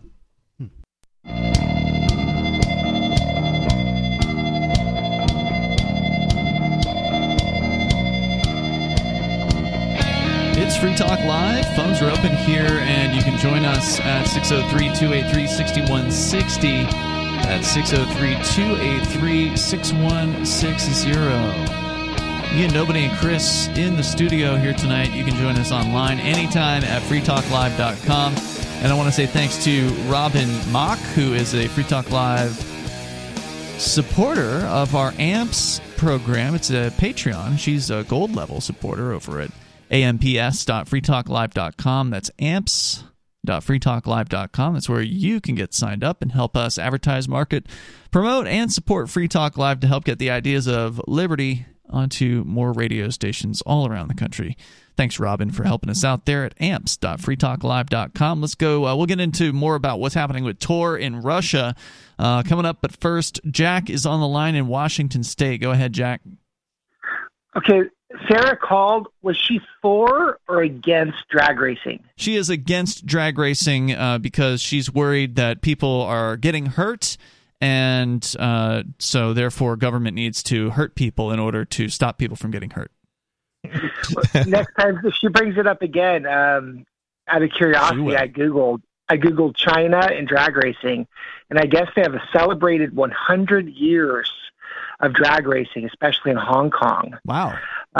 Which is a communist country. So I just thought that was funny with her. So what you're saying is, even if she were to move to China, she wouldn't be able to get away from drag racing. Yeah, their kids would have to wear a seatbelt probably, and definitely a mask. It's not a full harness. Anything else you want to share, Jack? No, that's it. Thanks for the call, man. Appreciate it. 603-283-6160. The Tor protocol, the Onion Router is what they call it, Chris, and it's been around for a couple of decades. How long? Do you know how long it was prohibited in Russia? People couldn't even go to the website. It actually just got blocked recently. Oh, really? Yeah. So it's to be clear, it's not the protocol that's blocked. It's the Tor website. And the reason they block it is to make it difficult for users to download Tor. Could you block the Tor protocol? Yes, to some degree, potentially, but there are there's got to be a workaround, obfuscations to prevent you from being able to detect the Tor protocol, that it even exists. There's actually a bunch of different sort of solutions that exist, and in like the kind of the most, I want to say, so like you can use Tor in China then. Yeah. So the most censorship resistant solution basically makes it so that you're connecting to a single server somewhere through like a relay, basically, that is private effectively. So only you have it. And so that makes it much more difficult to block because normally it just looks like a data stream connected to and if China tries to connect to it, it won't allow China's government to connect, so it doesn't know that it's it's a Tor relay, whereas it will allow you to connect, but it will only let you connect. Ways to get past the Great Firewall of China. Yeah, basically. But Russia prohibited the website itself, meaning that people in Russia, the Russian Federation, were unable to go to the Tor website. This certainly isn't the first country that's blocked the Tor project website. And the idea was, well, if we block the website, then we can at least stop the average user from going and downloading the Tor browser and trying out Tor. And it's kind of humorous because there's just still actually ways to get around that. And one of the ways to get around that is to send an email to I don't know exactly where you send it, but it's like some sort of like Gmail address or like there's a bunch of addresses, and if you send an email to those addresses, you'll get a reply with like an executable or something like that, or a download link, or something. A download link, something that isn't, can't be blocked because you're the only one receiving that link or something to that effect. Okay. So, and it's going to be on, it's probably going to be on, like servers or something that are like, they're not going to probably block Google G Drive or something like that. Right. So it gets probably, and I don't know exactly how it works, but one way it probably works is it's uploading like maybe an executable to G Drive, and then it sends you a link to G Drive through an email address of some kind. And that kind of gets around. But you have to know about that, right? You do, right. And so the average person, we might like to believe they're going to put some extra effort into trying to get to the thing that they're looking for, but how many of them are just going to give up? They're going to try to go to the website, it's not going to work, and they're going to call it a day. This is an interesting question. And I think a lot of it depends on how much interaction people have with the outside world. And I'm pretty sure that Russians have way more, on average anyway, interactions with the outside world than probably people in China. China has been very locked down, very censored. Their citizens can't leave very easily. Russia, by comparison, I think has a lot more. It's much freer by comparison, yeah. That's true. Well, it's getting less free, but there's still way more interactions with the outside world. And as a result, there's probably a lot more people. Actually, I believe Russia is one of the top countries that uses that people. It's one of the leading countries in terms of user bases. So there's more people in Russia than other countries using it effectively. So, and that probably also goes to the fact that there is more interaction with the outside world, so they know about it, and therefore, they know how to get around the blocking. Whereas in China, it gets used too, but it's not going to be to the same degree because most people in China don't know about it, because most people in China aren't interacting with the West. The West tends to be freer. Russia is kind of closer to the West. Yeah. Even, geographically and things of that nature, whereas a lot of countries in Asia are much more authoritarian. So even if you were to somehow leave China, and China is a very big, it's a continent, right? So it's harder to leave a continent than it is to leave, Russia, because Russia is attached, and the population, the core Russian population, is closer to the rest of Europe, which has the Western style nations. So looks like neither country did particularly well on the Freedom House study. The Freedom House looks at different countries of the world and their political rights and so-called civil liberties. Now we're talking about Russia and China here? Yeah, China scored... No, definitely. They're both bad. Yeah, China scored a 9 out of, I presume, a maximum of 100. And Russia got 19. So it's better than China. It is. But not that much. How did the Ukraine do? Good question. Let me pull that one up here. Ukraine, according to the study, got 61 on this one. Wow. Interesting. United States at 83. Now, this isn't the economic freedom study that we normally look at, so I'll see if I can pull up the... I think it's the Fraser Institute does it, both personal and economic freedom aggregation, so that'll probably give us some different numbers. But anyway, go on. Yeah, so Tor Project, so this is a story coming from Torrent Freak, and the title of the story is Tor Project Unblocked, but Russia demands censorship, embroils Google. So they're actually going after Google, apparently, after the main domain of privacy-focused anti-censorship tool Tor was blocked by Russian authorities last December. Digital rights activists stepped in with successful legal challenge.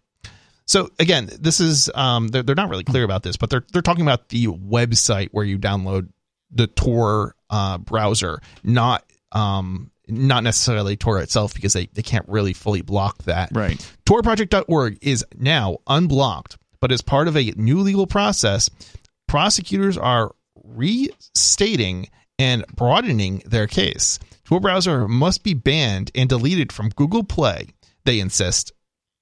So I guess that's another way. I guess you could download it from the Tor Project website, but you can't download it from Google Play anymore. So for your phone, basically. After years of government censorship to suppress dissident and maintain authorized narratives, unfiltered internet access in Russia is seen as a threat. Russia's measures include a massive domain name and IP address block list governing what services can be legally delivered by ISPs. Yeah, and the other thing is Russia has very much followed in China's footsteps in terms of blocking, with VPNs being blocked. A lot of VPNs, if you're not registered and effectively blocking, your VPN is not blocking the sites that the Russian government wants blocked, then your VPN is blocked. Wow. Yeah. I mean, to the degree that they know that you exist. Whether that's the extremist organization behind Facebook and Instagram, BBC News, Google News, or thousands of streaming and torrent sites, access is routinely denied. Yes, they're actually blocking the BBC News and Facebook and Instagram, like major websites. This is Russia? This is Russia. Okay. The Russian government's already doing this. Well, they started blocking Facebook apparently during the Ukraine situation because Facebook was going after RT and other Russian things. Which kind of makes sense in some respects as a retaliatory action, but we're going to continue the discussion here, and I did pull up the Fraser Institute. They have their Human Freedom Index. I got the most recent numbers from the 2021 study, and I'll give you where China ranks compared to Russia, and since you asked Ukraine on this one, which again looks at both personal and economic freedom. So they average those together for what they call the overall human freedom score. We'll share that with you coming up here. You can share your thoughts with us. We're going to kick off hour number 3 in moments. The number is 603-283-6160. Maybe you've been following along with the Russia-Ukraine situation recently. We haven't been really doing too much with that in any detail like we were in the beginning of the conflict. It's kind of died down, I think, the news in general. Well, the news may have died down, but that doesn't mean that there aren't people that are experiencing conflict right now. For sure. So if you want to join us, feel free to weigh in at 603-283-6160. Hour 3 is next here on Free Talk Live.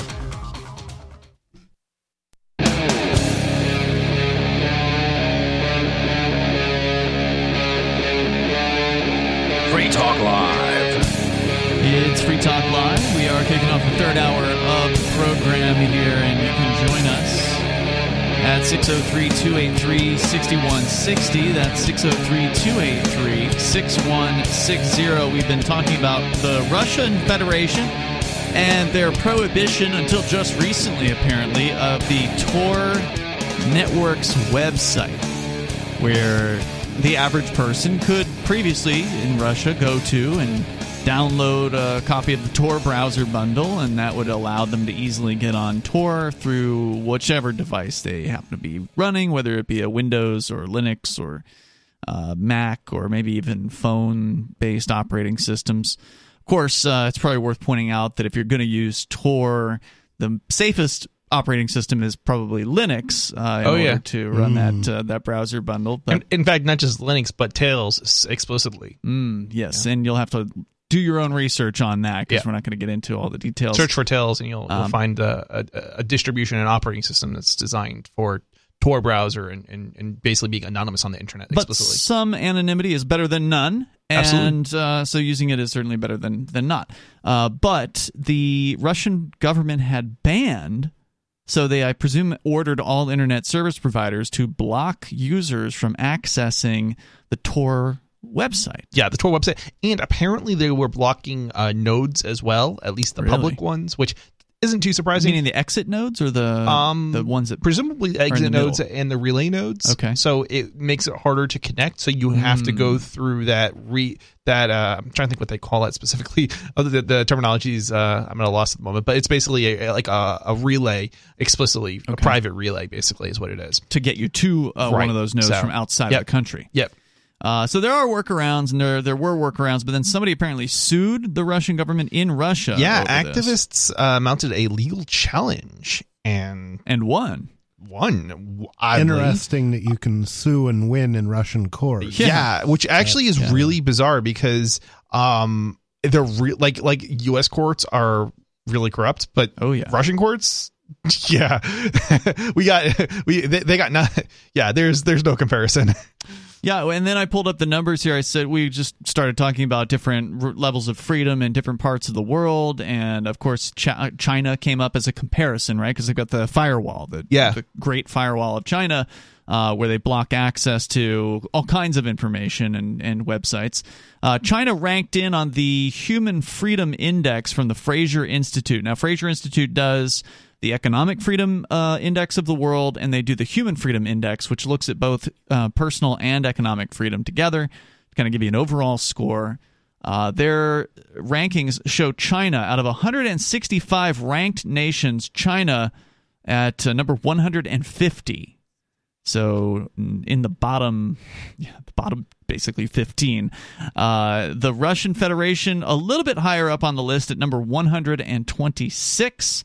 And then Ukraine, not that much higher, but still a little bit higher at number 98. So Ukraine's in the top 100, but it's still in the middle of the pack. So not a very free place at all. By the way, since we've got the list up here, Switzerland at number 1, New Zealand at number 2, which is insane considering the crackdown that they had during COVID, although this is data that's 2 years old. So you do have to keep in mind when you're looking at these lists, they're looking at 2019 data.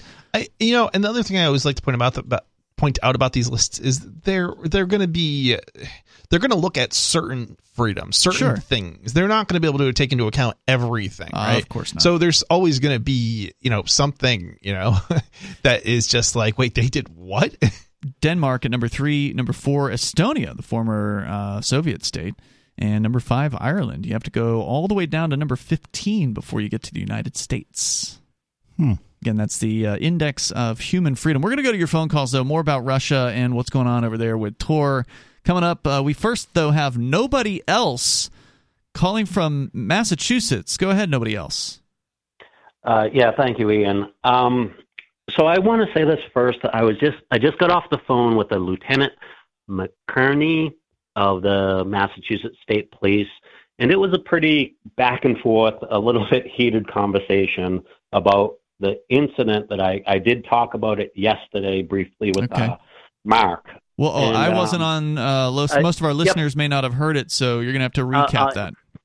Yep. So basically, State Trooper lied right to my face where he came to a non-emergency call with his lights and sirens on. I, being kind of a cop blocker person, was recording him. Massachusetts, in Mass, yeah. Wow. In Granby, Mass. The chief of police was right there. The town administrator was right there. The secretaries of the town were right there. And I asked the guy, I was like, did you come here with your lights on? And he's like, no. I'm like, did you come here with your sirens on? He goes, yes. I go, okay. I look at him real good, and I'm like, did you come here with your lights on, sir? And then he says, yes. And again, he has his body cam on me. I'm recording him. And again, it was a non-emergency call. And again, I just went back and forth with this lieutenant, and it was kind of heated, but it was also good. And I want to try to say this, they have guns, and it's the incitement. It was an aspect of incitement. I was completely incited by the police officer doing that. And this police officer kind of knows what I'm saying, and he said it what would to happen if, and I don't want to say the state trooper's name, I do have it. If that state trooper got into an accident on the way there and killed someone. That'd be bad. And it was a non-emergency situation, you said. Absolutely. It was a non-emergency situation. So the point of you calling this lieutenant today was to, follow up on this situation? Yeah, to try to get the ball rolling as far as now I got to file a citizen's complaint form, the form SP340. And what do you expect that will accomplish? Well, and that's a good question, Ian, and probably nothing. Let's realistic. Just be fair. Oh yeah. Let's be fair, but the reason to call in, and I just want to say this to all other listeners out there, to encourage you to call in and to talk about these problems for exactly what Ian just said. And well, I want to say this real quick because he talking to the lieutenant. There's no more internal affairs, and he doesn't even know Really? the acronym. They got rid of that? Yes, because I guess they're going through, their own reprocessing. It's still, there's still someone who does the investigations. Okay. But it's just not under the name internal affairs. I see. Name change. Like, Publicity, PR it's stunt. Thank you. It's like, it's the runaround, but with different acronyms. Okay. And that's what he said. You know. So I'm guessing the best that you can hope for here is you fill out this form, and then it might go into his file, and then that'll be the end of it. Well, no, he did also give me, and again, it was a little bit of a heated conversation because I want to just briefly go into why I was calling the state trooper down to the town hall anyway. Okay. And it comes down to, and I don't want to go that much into this, and I'll get off the phone. But so I was in jail last year, and one of the things I witnessed in jail was a corrections officer was having other inmates intimidate me, and basically, I'm going to say right now, between the corrections officer and the inmates, there was a drug ring in the jail, and it's a pretty serious complaint I want to file against this other person, and I did get. Why were they? Why do you think they were intimidating you? To sell their drugs, Ian. Why would they need to intimidate you to sell their drugs? Oh well, okay. I got into an argument with the corrections officer, and I'll stick up for myself, Ian, in a sense. Like, so I was telling the corrections officer to go to hell, and I was going to file a complaint against him, and so he had other inmates come and intimidate me. Okay, I'm not real clear on this, but hang on. We'll continue with what happened inside the jail, because I don't really care. Like, why would anyone care if they're selling drugs? Like, that's a victimless action. I think people should be high if they're in jail. They're less likely to have a fight. There's more coming up here. It's Free Talk Live.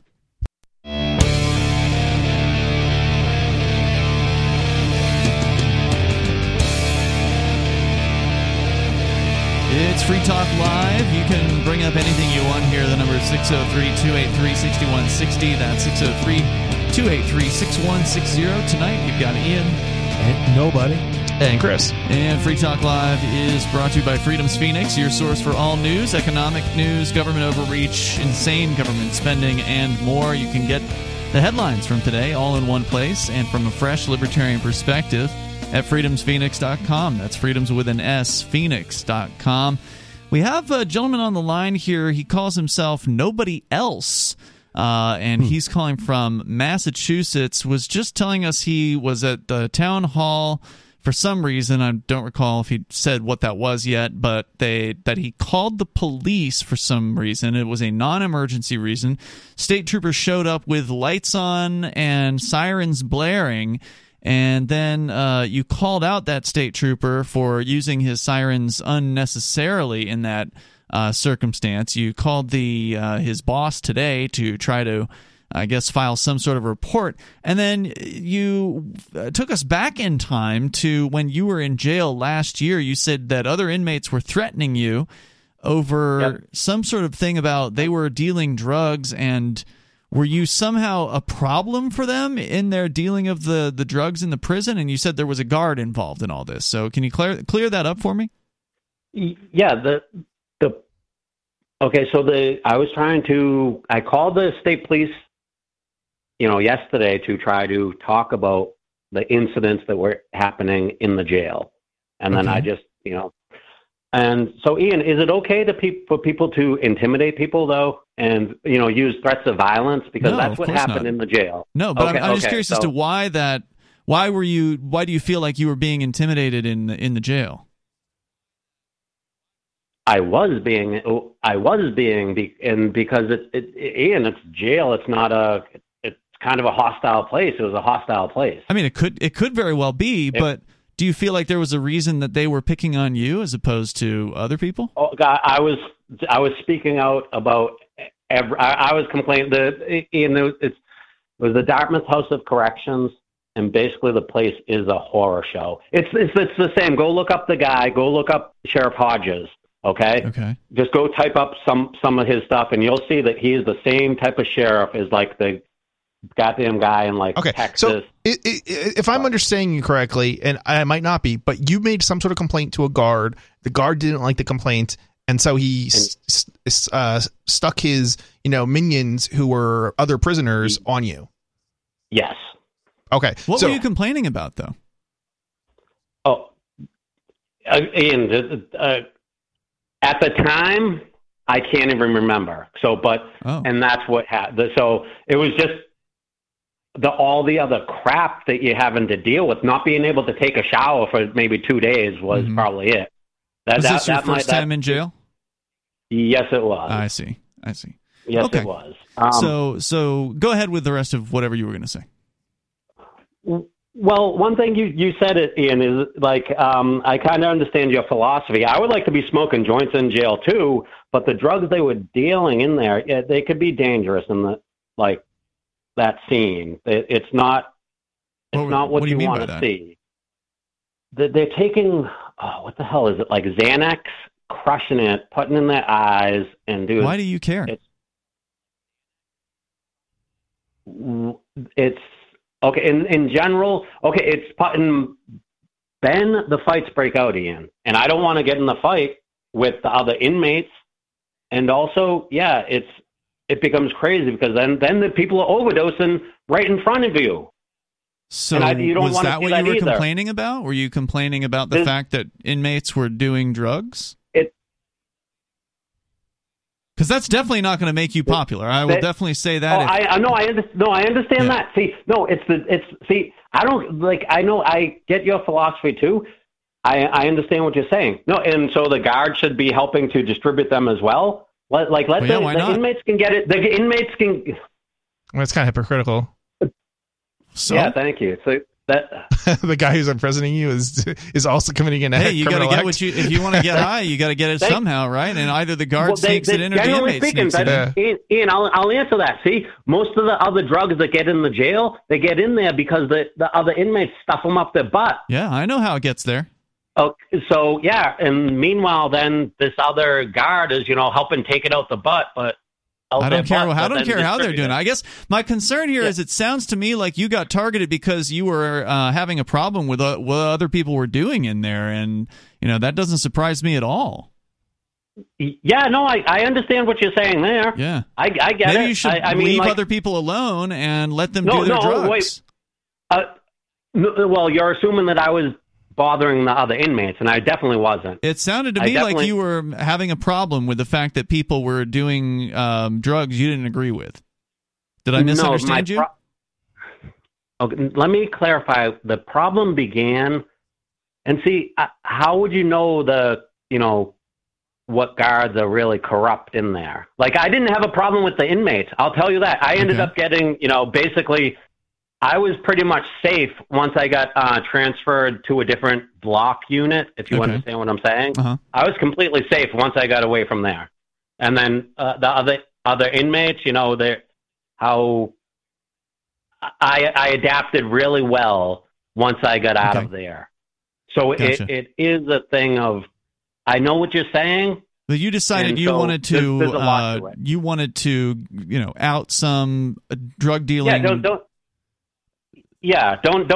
send jailer. People to intimidate me, because I not to say what happens if I, basically I'll go and I'll fight these people on the street one-on-one. I'll say that right now, I guess, there's a lot of things that a jailer could do that would be upsetting. And absolutely raping people or beating them or doing some sort of sick stuff. Thank you. And those things were, the abuse. I was seeing the abuse too, and that's what I mean by this. The cell block, that area was very hostile. They know it. You know what I'm saying? And then they move you to a less hostile, like the how do I describe it? Like an open gymnasium. Mm-hmm. I was in where I would say 90 people were in there, and I was completely fine. Okay. No, you're completely fine in that area. It's in the cells that you actually have to worry about, where they'll let you get your ass beat, and they want it that way. The sheriff wants it. He basically will condone the violence. Yeah, that sucks. And man. they have this. They have the other people will just come up and then assault you, Ian. It's not. I know what you're saying, and you don't have to. But it just even depends say on where anything. you're at. It depends on which jail. And I thank you for the call tonight. It depends on which jail you're in. Nobody. You sat pretty quietly during that call. You and I have both been behind bars in jails, although not in Massachusetts. What are your thoughts on his experience? I'm not real clear on what happened. It sounds like he got into a fight, or it sounds like he was being threatened by some other inmates at the behest of a guard. Yeah, which does happen.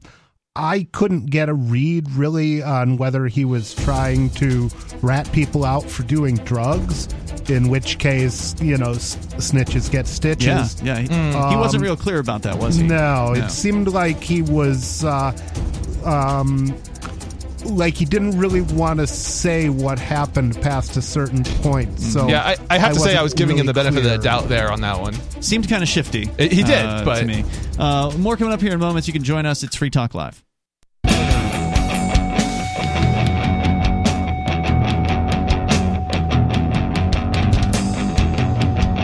Free Talk Live. You can join us here and bring up what you want. The number is 603-283-6160. That's 603-283-6160. Joining you tonight, it's Ian. Nobody. And Chris. Don't forget, you can join us online at freetalklive.com. We have a social media platform that we run. It's on our website. And you can go to social.freetalklive.com to access it. It's a Mastodon-based system, which means that it's open source, it's self-hosted. It is also federated, as they say. That means that it's connected with the other Mastodons out there in the world, unless those other Mastodons decide they don't want to be connected to us. That's their freedom to choose in a federation like Mastodon. It's a very, very cool system, and it's free. You can go and express yourself and not have to worry about the man coming down on you as far as the big media, big tech goons trying to tell you what you can and can't say. So head over to social.freetalklive.com. We go to Stephen. He's in Georgia. You're on Free Talk Live. Stephen. Hey, so I want to just comment on your previous caller. I have done a year or so in different stints in county lockup. Can you get out of the kitchen? It's really, really loud. Sorry. So I've done about a year in county lockup over like some different time periods. And last summer I did 6 months. I did from April to October. Mm-hmm. And in Georgia. Getting drugs in jail is the best part about being in jail. Okay. So I don't understand, and here's why this is so important to me. I was a libertarian before I went in. I was an activist before I went in. And, I just saw so many problems, or what I thought were problems, with what we're trying to do. And you're just like, we can't do this because we don't have our own currency. We can't do this because we don't have this set up. We don't have this because we don't have this governing body. And then you go to jail, and it's like, dude, if you want it to be, soup can be dollars. Right? Soup can be dollars, you said, ramen, meaning people are trading food. Yeah. I've seen that happen. Oh, yeah. The what is the ramen noodles or whatever that they trade? Yep. In prison they use it as a currency. Ramen noodles. Everything's measured in ramen, right? So, this pill's 7 ramen. This pill's 4 ramen. This beef jerky sticks 3 ramen. Yeah. This is half a ramen. And it's and when I saw that, and I was like, wait, they have an economy. Not only do they have an economy, but they have an illegal economy. Mm-hmm. They have a quote-unquote illegitimate economy, but it's fully functioning. It's flourishing. And you know who's in the room? The state. The state is watching us do this, and they can't stop it. And it was just such an eye-opening epiphany. It was good for my soul to, look around and go, even in their cell block institution, they can't stop us if we work together. Yeah. Yeah, that's true. And a lot of people have pointed that out, even those I have to say, that's the most optimistic optimistic look on being caged by the government I've ever heard. If you're going into a cage, you better keep your optimism about you, or it's going to be a miserable experience. I think what you're saying is true to some degree, but it's like, wow. No, it's absolutely the truth. And people on the outside are able to observe to some extent this. They've always made the point that the state can't keep drugs out of its own prisons. And of course, there's so much security, right? Like the whole war on drugs is predicated on the idea that if you just crack down hard enough, that they'll be able to stop people from using drugs. And we know that is not true. And the fact that drugs are in prisons is proof that they cannot ever stop. Well, drugs. You just have to make sure that you have less freedom outside prison than they have inside prison, and then the drugs will finally go away. There you go. Anything else you want to share, Stephen? Yeah, if you haven't done it, if you've never been to jail, here's what you need to do. You need to go in with about $200, and you need to cash your store out, get a bunch of things, start a store, start a trading post, trade amongst the gangs, and then when you have enough money saved up for personal use, so you're keeping your store going, you've got your business going, you've got your side hustle going, cash out with somebody that's got weed. And the funniest experience ever is when your eyes are bloodshot and the guard walks by from more than head count. He's like, "What's wrong with you?" And it's the question is, what's wrong with your wife, man? That's the greatest experience in jail. All right, so tell me this. Jail, at least here in New Hampshire, is a fairly high security place. The ones that Mark that you and I have been to, nobody. There's individual cells, except for the last one we went to. There were some open air cell blocks there with multiple beds. But in a lot of cases, there's people around. And how do you smoke weed in jail? How did you accomplish that? All right. So there's two things you have to kind of understand. One, obtaining the weed, right? And that just comes down to either having the right friends or being in the right gang. Sure. Which I didn't want to be in a gang, and I'm not doing that. Mm-hmm. And so the other way is to have your hustle, right? So this gang, the Aryan Brotherhood will not trade with the Bloods. And the Ghostface gangsters will not trade with the Crips, and the gangster disciples will not trade with this guy, and so on and so forth. So, if you're not in a gang, but you're polite and you're not a pushover, you can be that middleman for all of these people. These guys need this, but they won't go to those guys. Wow. You get your hustle going, and you start your business. The other thing you have to understand is how do you ignite the weed? And here's where it gets really so I was a third timer, but I was considered new because I'd never been to prison. Mm-hmm. Well, I get put in a room with a guy that's done decades. And you're, just to clarify, you're not in prison, you're in jail because it's, I presume in Georgia, it's like most places where if you're in for less than a year, you're not in a prison, you're in a jail, right? So there are guys in that jail that are doing 5-6 years. Oh, wow. Because they're waiting on trial or the way that they're, or they don't have state charges. But right? still, so you're in jail, you're not in prison. Yeah. Okay, got it. I'm in a county facility, yeah. Got it, okay. And so he looks at me, and 2 occasions he saved my hind end. One was I probably had $100 in pills, and they go to do a shakedown. He looks at me and goes, "How about I keep 10% of everything that I get? I save you." And I go, "Deal." He saves that. The other time was how the hell did he save you from a shakedown? Wait, this was a guard? No, it's another inmate. It's another inmate. He popped out the light fixture and threw the pills up there. But you're looking at it, you're there's no way to open this. And I've been playing with this light fixture for 2 weeks, and he does it in 30 seconds, which is really embarrassing. But he, I somehow get 10.5 ounces. Or not, 10.5 grams. Okay. I was going to say, no way you're going to conceal that. You would have to have a big butt. Okay. There are people like that. So how did this dude provided a lighter or a match, or how did that happen? No, so outside there's a place to hook up hair clippers. And so what you do is you get one guy over on the other side of the guard shack talking to the guard, and then you take 2 staples and you shove them inside the light fixture, the outlet. That creates, you touch them together, that creates a spark. If you have the joint close enough, you can ignite it. So I'm over here. How the hell do you not electrocute yourself shoving things into an outlet? You're going to feel it. You're going to feel it, but you're also going to get high. So it's like, that's just part of the high. Wow. All I was thinking is, do you have like rubber, like some sort of rubber thing on your pants or something that you can hold to insulate yourself from the... No, probably not. Damn. No, like, all right, so you don't know true desperation. When you really need to get high, you figure out a way. You'll do it. Yeah, I don't. Wow. And here's the deal. If you got the weed, your funky's going to get the sap. Yeah, my time in a cage was less than an hour, so don't know if it really counts. Not really. No.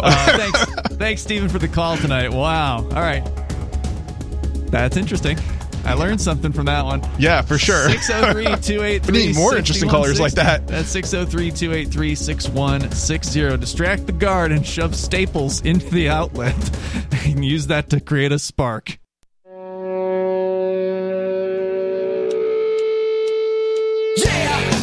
Yeah, it's Free Talk Live, and the phones are open here if you want to join us. 603-283-6160. That's 603-283-6160. And here in the studio with you, it's Ian.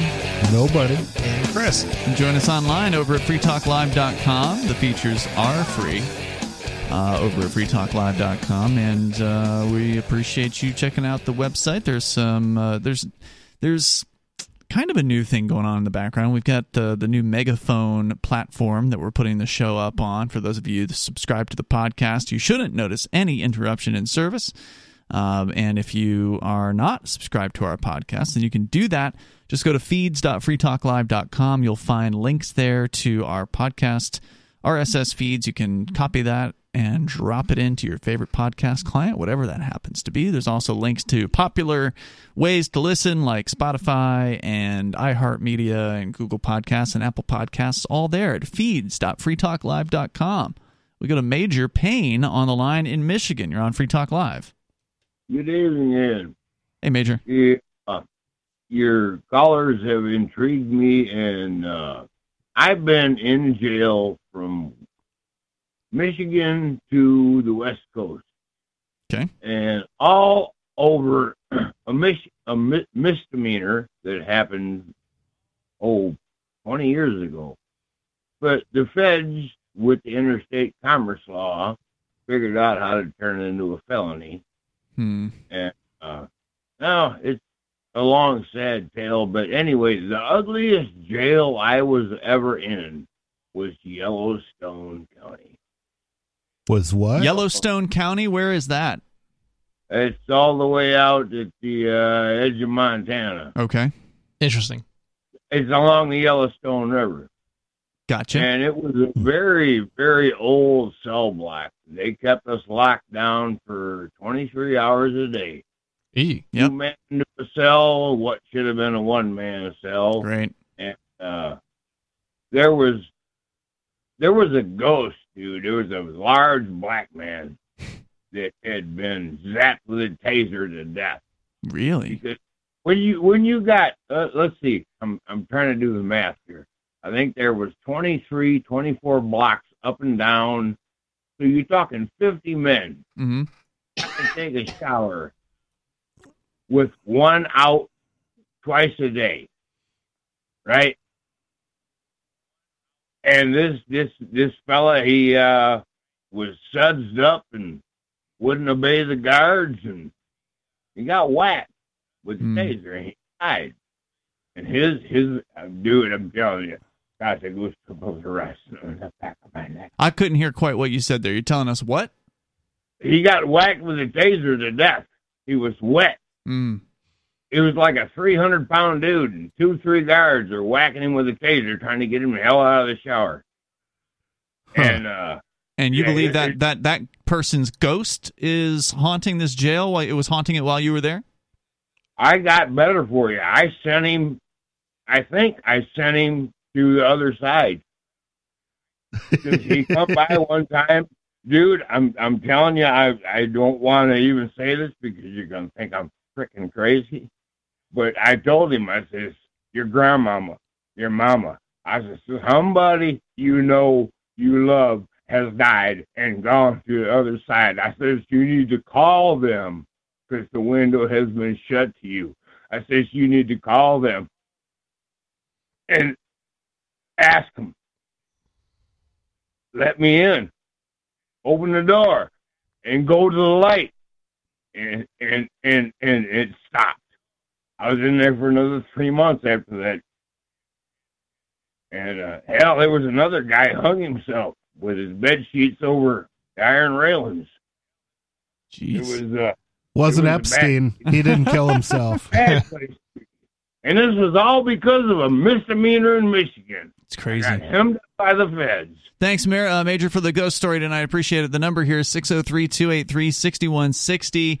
You can bring up anything you want here on Free Talk Live. So, Chris, to come back around to the story we were discussing prior to the jail calls, you had announced to us that there was a lawsuit in Russia that successfully has restored the Russian people to be able to access online, to go to the Tor browser website and download the Tor browser bundle. Yeah, at least for the moment. The blocking of the Tor project website was unusual. The authority to implement an ISP blockade was granted at the district court back in 2017, but local telecoms watchdog only alerted the Tor project to imminent blocking in early December of 2021. Tor project decided that in addition to technical response, legal action would be required in partnership with the digital rights activists.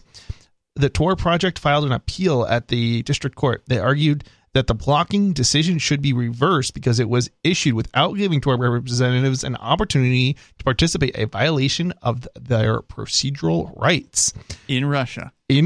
Huh. Court agrees. Blocking the district court agreed. Yeah. Wow. Blocking decision set aside.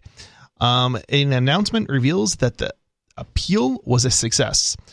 The lawyer says that the exclusion of the Tor project provided an absolute basis for setting the decision aside, and the court agreed. The domain was ordered to be unblocked, but an outright victory is still far away. What's interesting is they're blocking the nodes as well. So I'm wondering, were those unblocked, or was it just the website unblocked? So why does it say the victory is still far away, though? Well, let's find out. A second submission by the Tor project stating that the Russian law does not contain any general prohibition on the dissemination of information related to anonymizing tools such as Tor was rejected by the prosecutor and telecoms watchdog, with the later claiming that the courts have unlimited power to recognize any information as prohibited.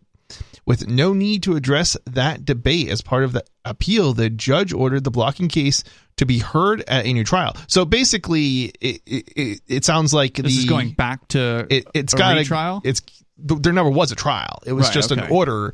So he's saying there needs to be a trial. There has to be a trial because they were not alerted to the fact that their website was being blocked. So now there has to be a trial, and they have an opportunity to, I guess, put up a defense. Defend. Yeah. Okay. So in the meantime, it's unblocked. So that alone is super interesting because this is Russia. You don't think you can fight stuff like this in Russia, but apparently you can. Whether or not they win in the end, is another matter. But the Russians seem to have, in some ways, they're sticklers for procedure. There was a rule in the Russian gulags that said that every prisoner complaint had to be read and responded to. And so the prisoners set up this pipeline where they would just create thousands and thousands of complaints. And apparently the people running the gulags were pretty anal about following their own rules, and they managed to cause a real problem for them by generating all these complaints, and they had to hire new people to read these complaints. Wow. And it's really kind of funny in the midst of a system that's completely arbitrary and unfair. I was reading the Gulag Archipelago when I was in jail most recently, when you or I were in there last year, and it's one of the most insane books I've ever read. Probably the most insane book. Yeah. Also very hilarious in how sick and like twisted and backwards and crazy all that stuff was. If you've never read Solzhenitsyn, I only read the first of the 3 books. I'm in the middle of the second one, and since I'm not in jail, it's taken me a lot longer to get through. Yeah, jail gives you a lot of time to read the second one. But yeah, I highly recommend that because it's nuts. And of course, a lot of the stuff that was going on back then still goes on today. Yeah. Yeah, it's really amazing like how little reform there's been. I don't know if I ever expect any real reform, but how little has changed in terms of the kind of rights violating nonsense that goes on. Yep. They still get away with it. Yeah, I mean, most of the time. I mean, you can't fight every little violation, so you got to pick your battles, right. and usually it's win. the one they're coming at you with. So, yeah. But you can leave the country now. Can you? So, well, Russia, I'm pretty sure. You can leave Russia. If you're not, I was gonna say I can't leave. If you're not wanted by their government, you can leave the country, maybe. But if you're wanted by their government of Russia, you probably won't be able to leave. Just like you guys aren't allowed to leave at the moment. Yeah, the United States. So, yeah, they wouldn't like it very much. That's for sure. But you won't get. You can get out without getting shot at the Berlin Wall. That much is probably true. They used to these days. Like they used to do. Yeah, that might be. All right, out of time for tonight, but we're going to be back tomorrow, and you can join us online in the meantime over at freetalklive.com, where a myriad of features await you, including archives that go back for years. Go and enjoy for free at freetalklive.com, and we'll see you tomorrow night.